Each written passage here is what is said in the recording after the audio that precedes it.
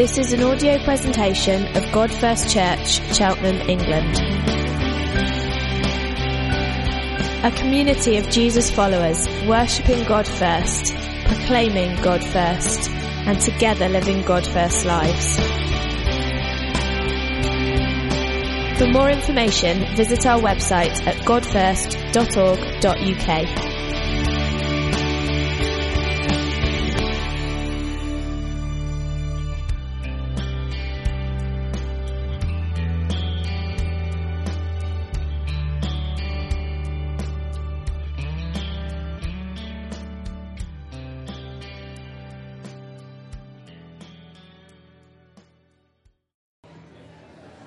We're in a series called Go, Give, Grow. And let me just bring you up to speed if you weren't around. The first week I talked about go, and I basically said that the mandate, the reason why we're all here is that we're to go and to give and to grow. And you find that right at the beginning of Genesis chapter 1. Verse 27 and 28, God says, "So God created mankind, humanity, in His own image. In the image of God He created them, male and female He created them. God blessed them and said to them, 'Be fruitful and increase and fill the earth.'" So there's an element right at the very beginning where we're to go and fill the earth, and we're to give. God blesses Adam and then says, "Now be fruitful and bless the earth, bring God's good rule to the earth," and we to increase in number. So we've never done this before at church because we've always thought church is much more about values. It's much more about what happens in the soft stuff, in the day-to-day kind of stuff of how church goes, how relationships go, how you walk with Jesus, how you're a disciple, that soft stuff. So, but actually for the first time in our journey, we've actually said, okay, what's God set us to do for targets? And so we set some targets, and you can get the podcast or the sermon if you really want to dig into this. But the first go is to have at least 20 people become Christians by 2020. And I said that doesn't seem very much. But one of the things that tends to really gets under my skin is that we've seen not enough people become Christians at God First. And we exist for those people that don't know Jesus. We don't just exist for you, we exist for those people that don't know Jesus. And so we want to bust that wide open. But if we get 20, that would be a 20% increase. There's about 100 adults a part of God First, and we say, let's believe, let's pray for 20 people. And that doesn't happen by them necessarily coming here randomly. It happens by you speaking about Jesus in your workplace and around and about. So we want to be people that go.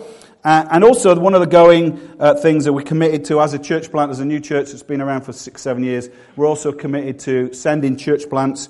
And so we're going to send a church plant team to London. We'll tell you more about that on our Together Day in a few weeks. But we're sending a church plant into London. And Andy and Vic are going to head that up. I know some people have already put their hand up and said they want to go. Please don't all go. But some of you are really welcome to go if that's what you feel called to do. So a church plant into London is really something we feel called to go and do.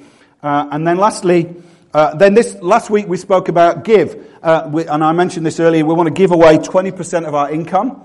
Most churches would give away 10% if they're on point with what the Bible says, but we want to give away 20%. One of the things that God said to me when we moved here to Cheltenham was, this is a rich town. I know not everybody here is rich, and if you're a student, you're thinking, like my daughter, she said, how can I live on £60 a week? So I get that. But some of you can live on considerably more than that, and there's actually finance in this town that we can bless the nations. And so we're giving to a church in Dar es Salaam. I'm visiting a church in Nairobi next year, and I want us to give to that. There's churches in Nepal where $30 would save a life, change a pastor, pay a pastor for 6 months. They're just incredibly poor, and we don't realize how rich we are. Steve stirred us about that, about living simply.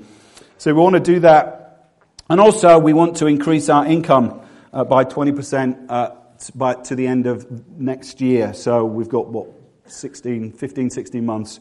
And so just want you to step in with that, and that's what our gift special offerings for. Okay, so I'm going to talk about growth, so that's where we've gone. I'm going to pray now, and then we'll push into this. Lord, we thank you that you've called us to go.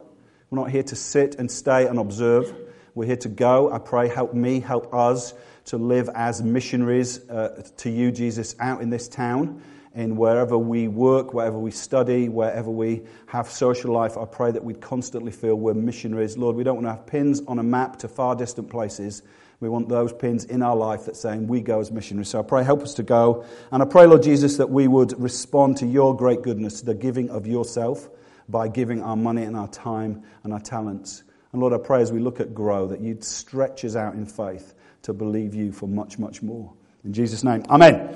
It's actually right that healthy living things are meant to grow. In fact, the picture on the left did have me on, and I thought, no, I'm not going to show you how I've aged. And also I'm wearing glasses on the right just to cover up my bags. But generally, living things are meant to grow. So my kids, that's Damaris, Jotham and Zach, they're all off doing university and post-university things, and they grow. And we've got some babies about to be born or have just been born. And no one ever goes to their doctor and say, I've got a real problem with my baby. They're eating. This baby's eating all the time. They're feeding and feeding. I'm buying them clothes. And then they're growing out of it. It's absolutely crazy what's going on. Everybody expects their baby to grow. In fact, if your baby doesn't grow, it's then you go to the doctor and say, there's a problem. Because my baby's supposed to be growing. And you want that to happen. In fact, we just a little tip, if you're buying clothes, Sophie, it's great you're here. She's past her due date. But if you're buying clothes or whatever for Sophie's baby number 2, just buy them, the 3-month version. Because everyone buys the kind of newborn and they're gone in a second. So that's our tactic. 3 months, it helps if we forget the post or we forget to give them to you.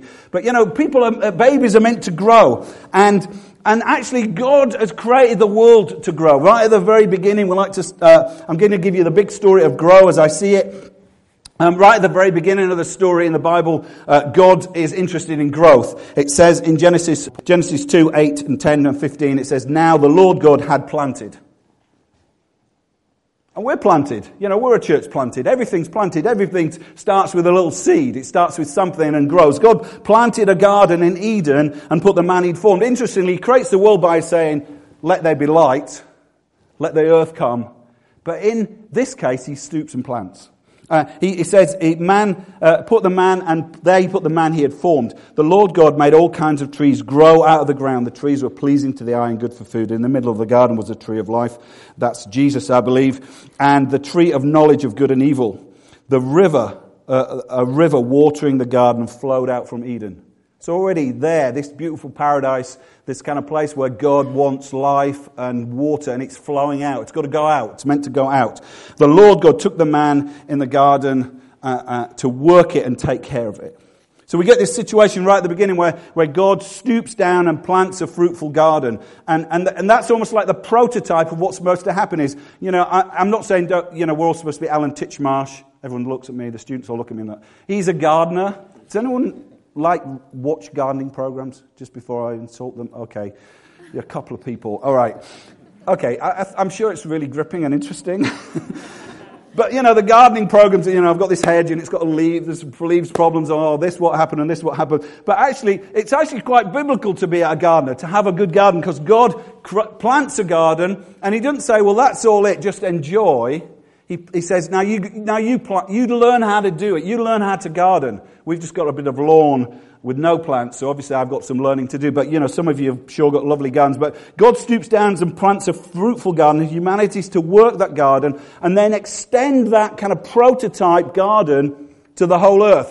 They work the garden, be fruitful, make it good, make it lots of fruit to eat, a great place to live. And then when you've done that, that's got to be extended out to the whole earth. Fill the whole earth. Go and do that. And so that's kind of like all at the beginning, that God wants to get us to plant things and for them to grow and them to be fruitful and that to bless everybody.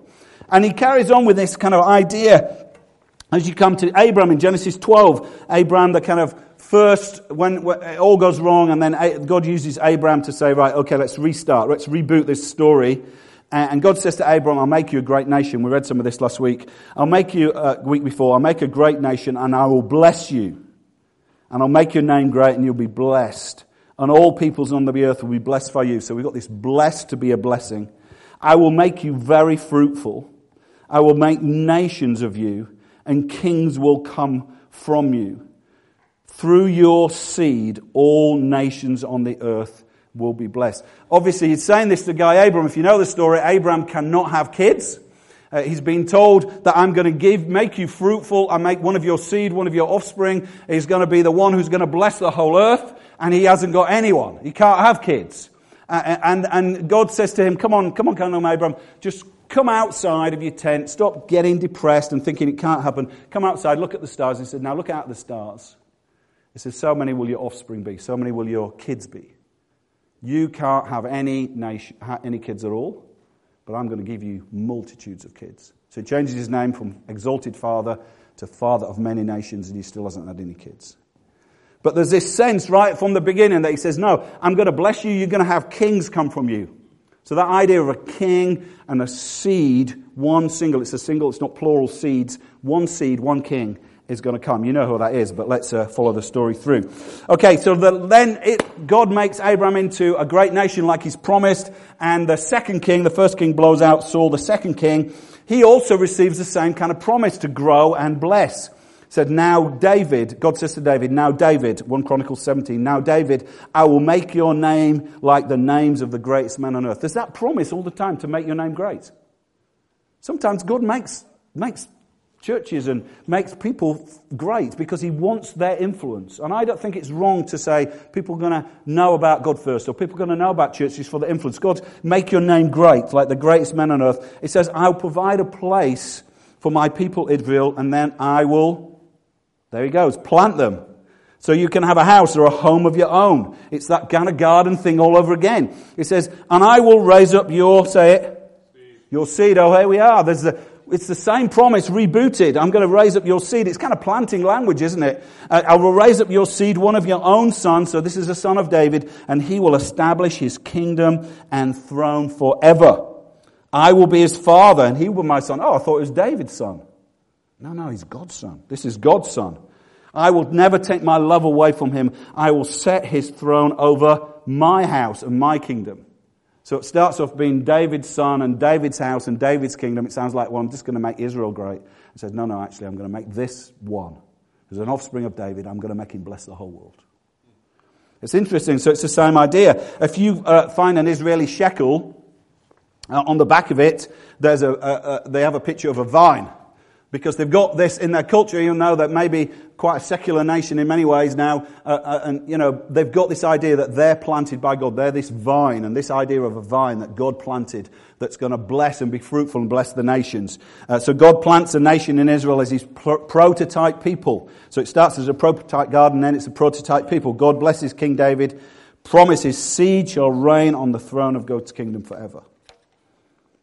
We know where this is going, don't we? But let's go with it. You read this at Christmas and we kind of read it out of context, but we need to understand this is about God is going to do something that's going to bless the whole earth. For unto us a child is born. This is this anticipation of God, when you're going to do that promise to Abraham, to David, when you're going to do it. Unto us a child is born and a son is given, and the rule of the kingdom will be on his shoulders, and he'll be called Wonderful Counselor, Mighty God, Everlasting Father, Prince of Peace, and of the increase of the extent of his rule and peace there'll be no end. This is this guy who's going to be one seed, one offspring of David, this one man who's going to be, whose throne's going to last forever, who's going to extend, his kingdom's going to go on and grow and grow and grow. He will reign in David's throne and over his kingdom, establishing it and upholding it with righteousness from that time forward and forever. And who's doing this? The zeal of the Lord Almighty is doing it. It's not us doing it. It's not churches doing it. It's not Israel doing it. God's doing it. He's saying, I am going to set this guy and he's going to bless the whole earth. There's a picture then as Israel goes into exile. There's a picture then that Daniel has. Daniel's living in Babylon. He's taken from Israel and he's taken to Babylon. And Nebuchadnezzar, the most powerful king in all the world at that time, has a crazy dream of this rock that's cut out without human hands. It's quarried out without human hands. It just emerges out of this quarry. And then he sees a massive statue of clay and bronze and iron and bronze and silver and gold. And the rock comes and hits this statue. The statue crumbles and then the rock grows to fill the whole earth. And he doesn't know what it means. And he says to all these kind of astrologers, and what does it mean? Daniel says, I can tell you what it means. He says, in the time of those kings, the kings of the nations of those, so Rome and Persia and all that, the God of heaven will set up a kingdom that will never be overthrown or never left to another people. It will bring all other kingdoms to nothing. But itself will endure forever. This is the meaning of the vision of the rock cut, but not by human hands. The rock that struck the statue became a mountain and grew to fill the whole earth. God gives this picture of God's kingdom that's going to grow and fill the whole earth. Now, you might not feel like that's what's happening, but actually that is what is happening. That is the destination of history. God's kingdom, God's rule is going to grow and fill the whole earth. And so what happens is, Jesus is born, the Son unto us, a Son is given, born of a virgin. Jesus comes and everybody's saying, is this the one born of David? Is this the king? But the kingdom comes quite differently from how you'd expect. You'd expect this kingdom that's going to bless and fill the whole earth is going to come in this kind of amazing demonstration of amazing power and military might. But it comes very quietly. It comes quite hidden. Jesus talks about this kingdom. He says, what shall we say the kingdom of God is like? What shall we say the kingdom of God is like? A mustard seed, which is the smallest of all seeds on the earth. Yet when planted, there it is again, seed and planted, it grows and becomes the largest of all garden plants, with such big branches that the birds can perch in its shade. God's saying that this kingdom, this little kingdom that almost is almost like this small mustard seed, it's going to go into the ground and it's going to be buried and it's almost going to be, well, where is it? Where is it? Secret and hidden. It's not going to, there's not going to be any obvious sign of it. But he said eventually what's going to happen is this seed is going to sprout and it's going to grow and his kingdom and Jesus' rule is going to fill the whole earth. You're kind of sitting there like, You need to get this inside your skin. You need to get this inside of your skin that God's rule and God's kingdom is going to fill the whole earth. We can live in Western Europe, or we can live in a university campus or a workplace, or we can live as if this isn't true. God's kingdom is going to come and fill the whole earth. But it's going to come in a different way than other kingdoms come. So Jesus, talking about his death and resurrection, says this: the hour has come for the Son of Man to be glorified.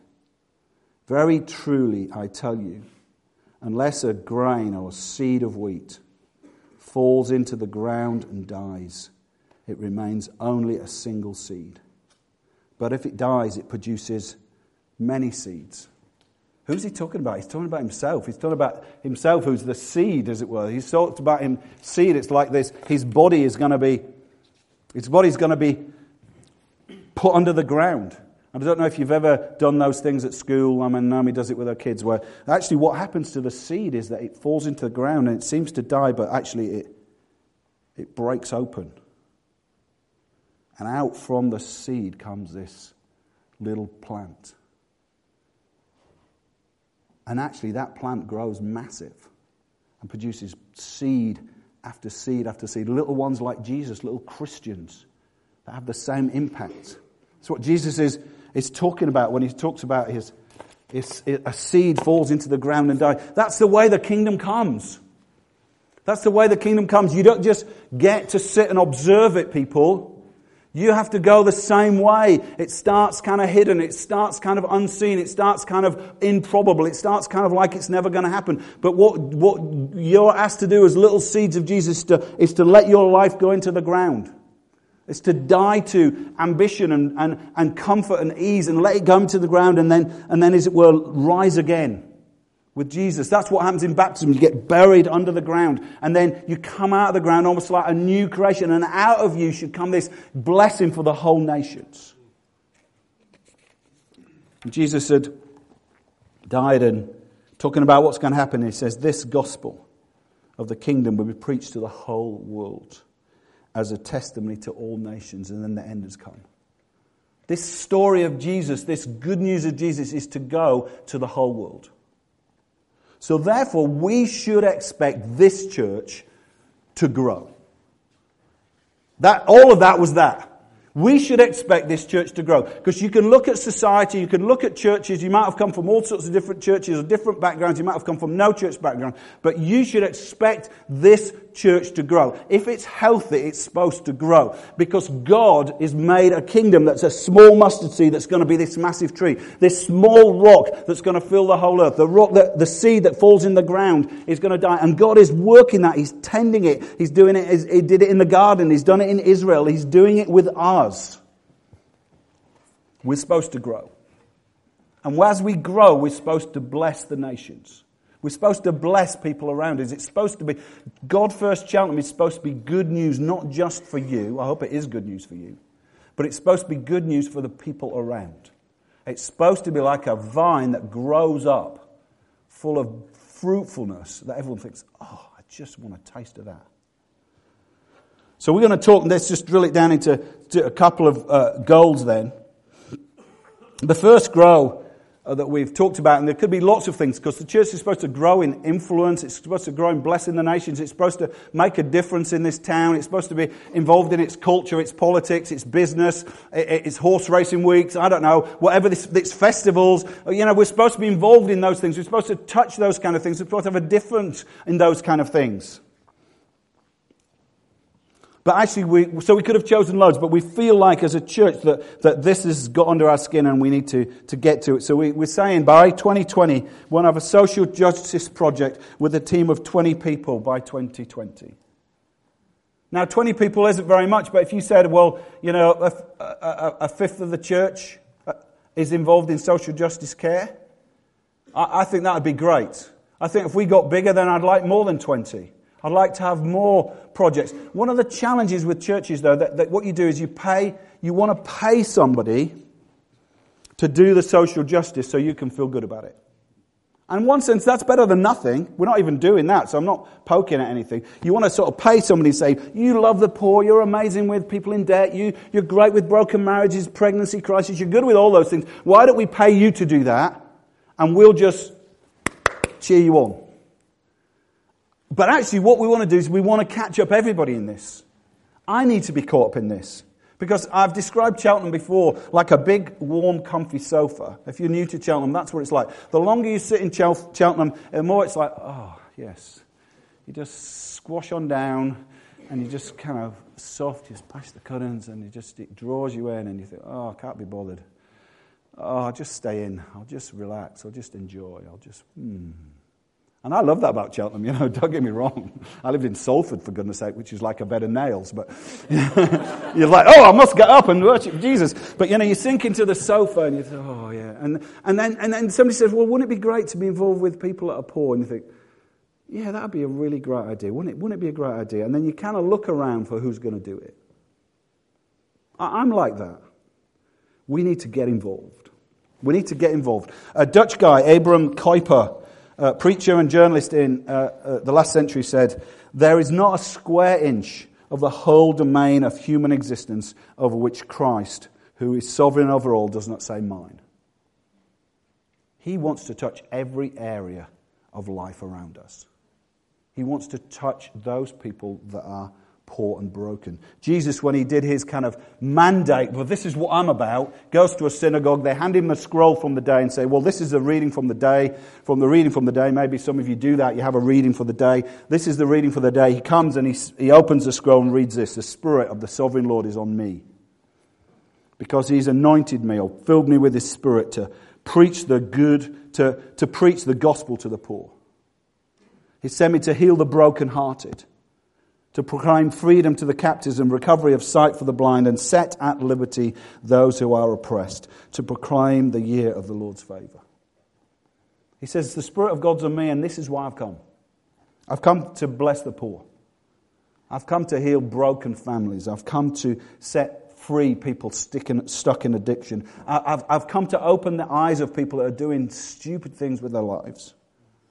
I've come to bring liberty to the sex trafficked and the poor and the broken. I've come to do that. And they're absolutely shook. The people hearing it are appalled. Who does he think he is? Who does he think he is? Because Israel had forgotten it was supposed to be this prototype nation to bless everyone. And they want to kill him. Abram Kuyper again says this: giving ourselves for Jesus' sake ought to be much more strongly developed amongst us Christians. We all kind of say, yep. Giving ourselves for Jesus' sake, being that seed that goes into the ground and dies, that's kind of underdeveloped in us. Ought to be much more strongly developed amongst us Christians. And then he has a little go at, sounds like he's having a go at big government, but he's not. He's having a go at small-minded churches. The government cannot take the place of Christian love. I like to read history, actually, and one of the things that's been in our nation right from the beginning is that people cared for the poor. And always, right from Saxon England, the forefront of that were God's people. Always. But somewhere along the line, that got co-opted out to the government. And I'm not against government welfare or helping. I think it's great that we've got that in our nation. But actually, that doesn't get us off the hook. He writes, the government cannot take the place of Christian love. A loving embrace isn't given with the government's food stamps. The care of a loving community isn't provided with its social housing. The face of our Creator isn't found on its welfare vouchers. What the poor need is not another government program. What they need is for Christians like me to honour our Saviour, giving ourselves for Jesus. I think, that's huge. You're saying we should be the ones that fill the gaps in this town? God first, we have a long way to go. But we want to make some steps. Steve, why don't you just come up and just give us a little 5 minute on what you're doing, and then I'll give us one more goal and then we'll land it down. Yeah, so I can't agree with any more of that. I guess we feel as a church that social justice is something God has talked to us about on a couple of occasions. I did a preaching when we were doing a series on Proverbs a while ago, and when I was preparing to preach, I just felt so challenged by it. I was like, man, it's going to be really difficult to preach this with integrity, because I just recognise what the Lord is saying about the poor. And, it's easy to think just like poor financially, but God's just got such a heart for people who are poor socially, poor physically, locationally. He's just got a real heart for those people, and he really calls us to it. And I think when we were preaching that, and when we were thinking about that as a church, I think we'd all, it just felt like it's hard to look at the word and say that's not what the Lord's saying. And for me, the challenge was it's hard to look at that and think, yeah, that's what the Lord says about the poor to us as a church, and feel like, are we missing something that God has called us to? Are we being disobedient to an area of the gospel? So that's really sat with me and Jo, my wife, for a while. So what we're going to do, we've been in a G1C, which is one of our Wednesday small groups, for a while. Rich and Abby are leaving, and they were leading that, and we were going to take that back on. But we actually feel, as leaders and as a church, and as we've discussed this, that we really want to step forward in this. So we're making space for us to do something about it. So we've stepped back for a little bit. We're going to spend some time praying, asking the Lord, is there a specific people group that he could put on our hearts, gathering a small team as well, and then our small group will basically be us going after something social actiony. And excuse me, there is no end of stuff you could do. Like, the issue is not that. Actually, if you start thinking about that and start letting your heart being challenged by that, you'll find any excuses that you think you have as to why, any excuses I think I had as to why I'm not engaged in loving the poor, are taken away by the sheer plethora of people who are poor in one way or another, and the sheer number of ways in which one could help them.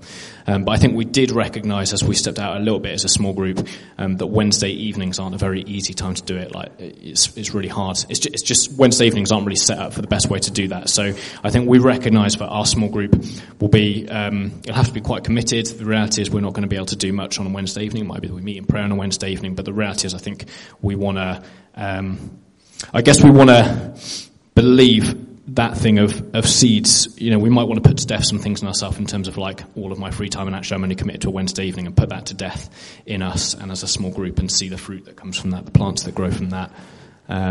Yeah, and we don't want to keep it to ourselves as well, I think, is the other thing. So we're also really, what would be the ideal thing is if we feel like God maybe gives us a couple of things. The coffee mornings is actually part of what we're doing as well. And that's big. It's a great opportunity to invite people. There's the social justice element there of kind of like people who are physically ill. We've done one before for cancer. And it's a great place to invite, non-Christian friends, and see people loved through that way as well as just supporting the charity. But we would love to get things that we can plug into as a church. It's like Howard said at the beginning, what we don't want is for people to think, oh, great. So Howard just preached to us, that's really challenging about social justice, but someone's doing it, so that is ticked for us as a church. That's not how we feel, but also we'll feel terrified if everyone else feels like that and we're just left to it. So we would love to find like some openings for us, maybe with like other churches, for council, organisations, but like actually they're like, we've got this thing on that we could really do with 30, 40 people, and I'm like, hey, we know 30 or 30 people, so it might be something that you do from time to time, but yeah. Great. Thanks, Steve. So, I don't need that, I've got this. It's supposed to catch you up.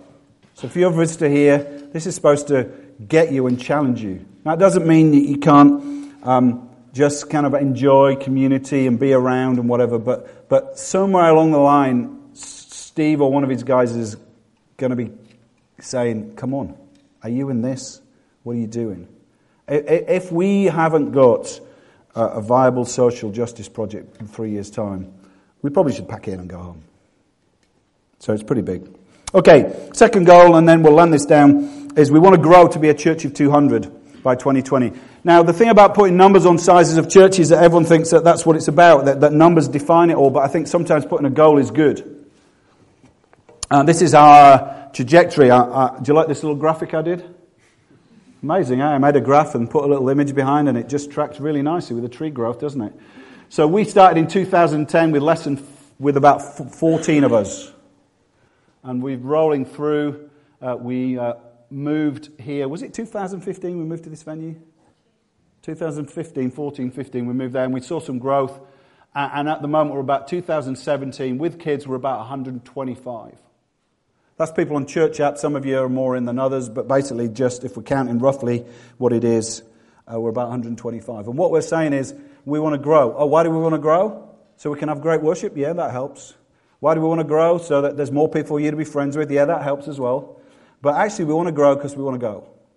We want to grow because we want to have more influence. We want to be able to say 20 people into social action. We can do that. We can do that twice. Send a church plant? Yeah, we do it once. We do it twice. 20% of our income. Hey, let that be not just tens of thousands, but hundreds of thousands. We want to grow so that we can go and we can give and we can bless. I did this with the mission stuff. So basically, these are what the cogs. It's supposed to be animated as well. And anyway, never mind. Basically, if you said what's the key things that's characterised us as the church, big community. I was saying to some students, we're not a great big church, so we'll get to know you, and you can be friends with us, and you probably get my number on your cell phone if you're really bothered about having my number. We're kind of that small that we know each other. And at the beginning, when it's 14 of us, it was just a sense of community, and we said, well, let's talk about Jesus. So we had those two cogs. We had the gospel and community. One of the things that happens when you plant a church, if you ever get the pleasure to go with Andy and Vic or go with us and plant a church, everybody in the church plant is all in. Yeah, you're all in. If there's 14 of you, you're all there. 14 praying. If you go out on the street giving out balloons and leaflets, all 14 of you there. If you say, let's give financially, you're all in. But what happens as the church gets bigger, you start to get 25, 30, 40, 50, 100 people. Do you know how many come to the prayer meeting? About 14. You know how many want to do stuff with the poor? About 14. You know how many want to give big? Well, thankfully it's bigger than 14. We're not doing too bad. But do you see how it works? The Pareto principle is called 20% of the people do 80% of the work. Yeah? I don't want that to be in our church. I want us all to be in. I want us all to own it. Own it means that when you come on Sunday morning, you're part of the welcome team. Oh, you don't wear a badge, but you're part of the welcome team. You're part of the discipleship team. That somebody who comes and is vulnerable and needs care and love, then you grab them and say, let's have coffee, let's be friends. It's not just for Abby. Where's Abby? It's right at the back. Well, it's not for Abby just to be welcoming to other people and we'll just kind of hot tub together and love each other. No, we're supposed to connect and love, and we want all in. And one of the things that I'm scared about growing is I don't want just to have 200 people and 14 at the prayer meeting. I want us all in. So if you don't want to be all in, there's some other churches that, are wanting to be all in, but you could probably hide there. Or some other churches that maybe think actually getting you off your backside isn't the priority. But we want you all in. So if you want to be part of us, you want to be all in. And then what we're saying, so we've had that sort of stuff, but what we're saying now is let's add another cog. And that's why I've tried to tell you the Bible story that healthy things and churches and God's kingdom is meant to grow. So I want you to believe that we're here to grow. I want you to believe God we're here to grow. I don't want you to look at Howard and say, well, maybe he's a reasonable preacher. Maybe we could grow about that. Or isn't this a great theatre? Maybe that'll help us grow. Or didn't Tom Smith do very well this morning? Maybe we should get a light show. I mean, I was crazy in Manchester. I thought I'll do whatever I can to get the church to grow. So I wear a cool shirt. We had the light show. We had a DJ at the beginning. Boom, boom, boom, boom, whatever. We had the lights, went smoke machines, whatever.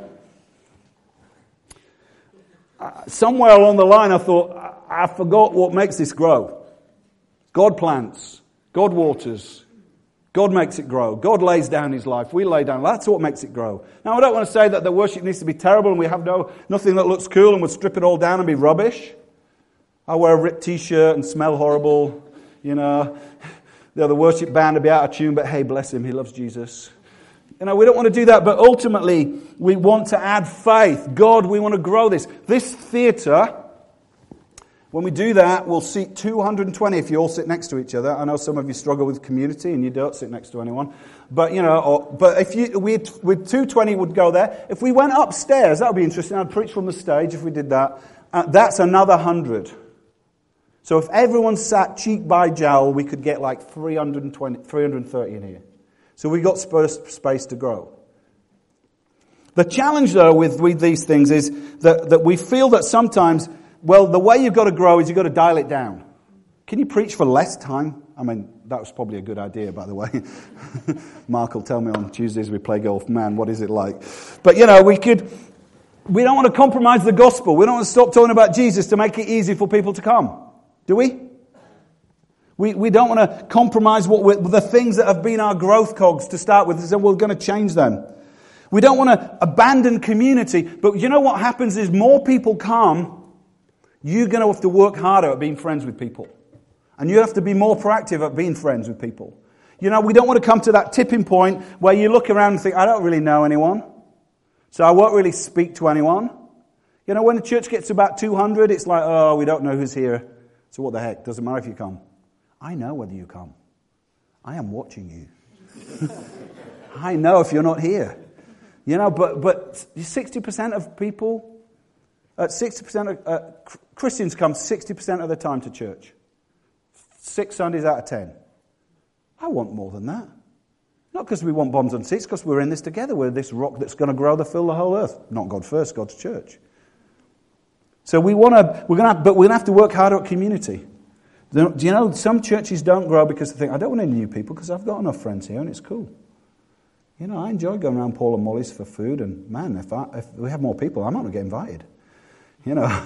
I love having these guys in my group. What about these strangers? I don't want them. And churches might never say that, but that's what they do. And they stick. We're going to have to work harder at community. We're going to have a second staff member, by the grace of God, but that is not to decrease your ownership. It's not like, hey, great, we've got this guy coming now. He's going to work with Howard. Howard's rather inefficient. We'll get this guy. Maybe he'll work inefficient. We'll get more out of Howard and this guy. So I can do a little less here. I was at a church where I used to go to another church in this town, and it was a wedding. And the guy that was putting away the chairs. And all the church members were just around, just chatting to each other. So I said to this guy, I said, why aren't they helping you put the chairs away?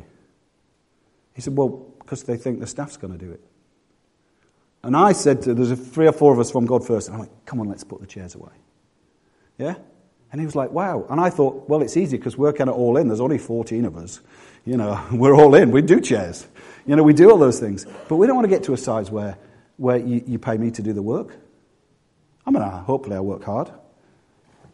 Second staff members not to discredit our ownership. So we're not going to compromise the gospel. We're still going to have real community. We're still going to have ownership. And we're not going to have faith in systems. One of the things that Andy and Vic will find when they plant their church, I am coming to land, when they plant their church, that all you've got is God, Vic. You know, you think, how am I going to pay for that? How are we going to do that? Who's going to join us?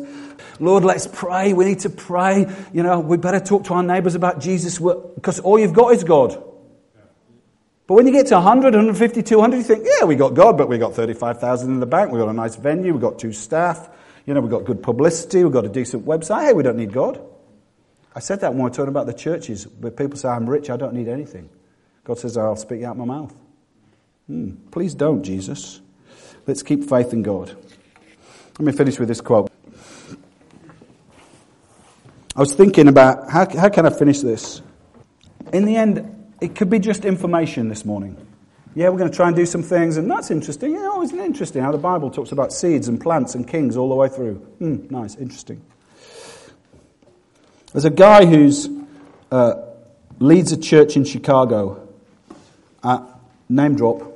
I did have the privilege of going to his house, and he said, well, what kind of church is it? I said, well, it's kind of a church plant. This is when I was in Manchester. We're just starting. He said, you know, what kind of church is it? I said, well, it's kind of an evangelical charismatic church. And he doesn't do the kind of Holy Spirit speaking in tongues thing. So he looks me in the eye and says, so what is it for you? What's it all about for you then, Howard? What's it all about for you? He's Dutch, and he kind of pressed his finger. Stand up, Steve. I'm going to demonstrate, hurt you. He pressed his finger into me saying, what is it all about for you? And I'm thinking, Flip, you're the pastor of this 25,000 church, and I've got this little church plant. What's it all about for you? And he presses his finger into it. He says, is it going to be about just speaking in tongues? And I thought, well, I do believe that's a spiritual gift of God. So he said, what is it all about? And in a moment of inspiration, perhaps, I felt under pressure. He had a tea towel in his hand. I thought he was going to ask me to wash up. No, in a moment of inspiration, I said, it's about seeing God's kingdom come to people that don't know him. And he said, I am so glad you're in my house. Because actually, this guy was a student, and he's sitting in a class of people who are training to be pastors. And this is what he writes about that experience. And I want you to feel the same as him. As I read it, I thought, I want to feel the same as him. It's funny let me read it. When I've first heard Dr. B, that's what he calls this guy, Gilbert Bilzenkian. I'm surprised that's why he calls him Dr. B. When I first heard Dr. B talk about the life of a biblically functioning community, emotions welled up inside of me that I'd never known. When he talked about the potential of the local church, I felt passion so strongly I could barely keep from crying. Other times I wanted to jump up and shout, people, this is it! Don't you see it? Can't you feel it? The local church is the hope of the world. It's the God-commissioned redemptive agency that's the future of the entire world hangs on. Cancel your career plans. Do something with the one and only life. Lay it down for the local church. He says, 30 years later, I can still feel the same. If you strapped a heart monitor on my chest when someone talks about the beauty or the wonder or the potential of the local church, it would beep and smoke and flash. Danger, danger.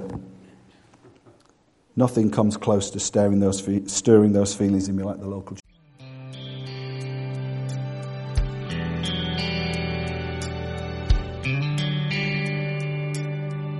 For more information, visit our website at godfirst.org.uk.